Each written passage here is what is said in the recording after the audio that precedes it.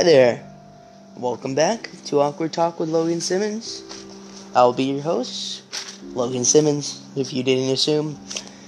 Today our topic will be urban legends that we heard as a kid. And to start this one off, I'm going to start off with probably the most famous modern myth, that all of us have heard as a child. Bloody Mary. Now, I don't know about you, but in the 5th grade, I used to dare to say Bloody Mary in front of a mirror. And I know he had to, candles, lights off and everything. And I promise you, I did not do it. I did not have the balls. I did not have the balls to do it.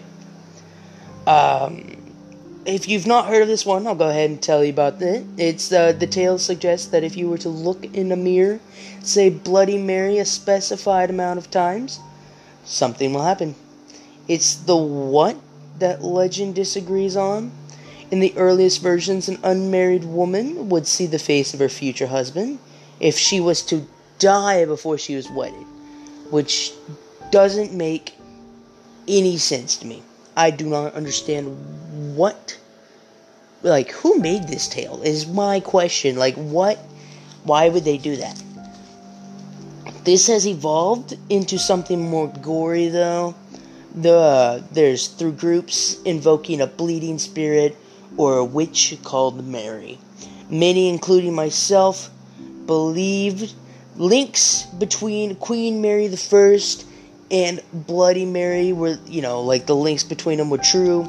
And the reason is, now, Queen Mary I, through her reign, she kind of killed a lot of people. She kind of killed a heck ton of people.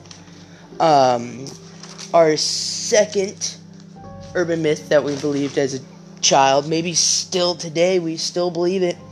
This one is the most believed, and I don't know about you, but I believed it until I started doing my research. And this one tells a tale of a young person getting bit by a spider and eggs forming under the skin and all that nasty stuff. You know how they said that if you get bit by the spider, the eggs will pop right under your skin, and then when they're hatched, boop, kind of pop out of your skin. And FYI, this isn't possible at all. This is physically impossible.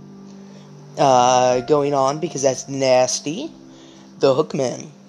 Definite campfire must. I don't know if you heard of this one, because I didn't hear it till a couple of years ago, and there's not much of it.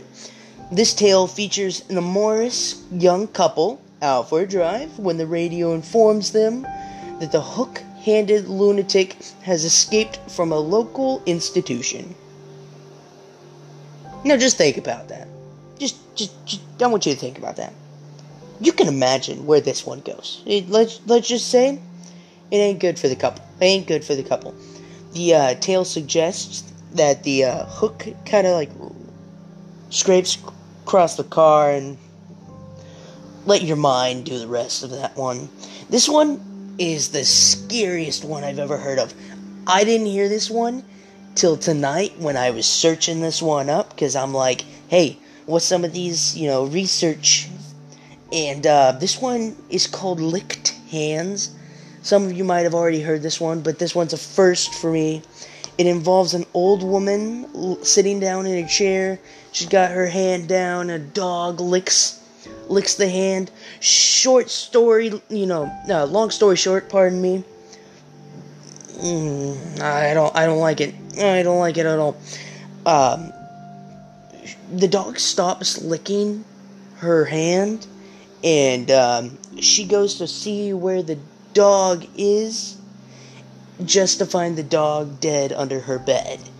And written in the dog's blood says, "Humans can lick hands too." I hate that. I hate that one a lot. And I hate to end this one off with a very, very scary story like that. But you know what? If I'm gonna get frightened and not be able to sleep, so do you. See you guys next time.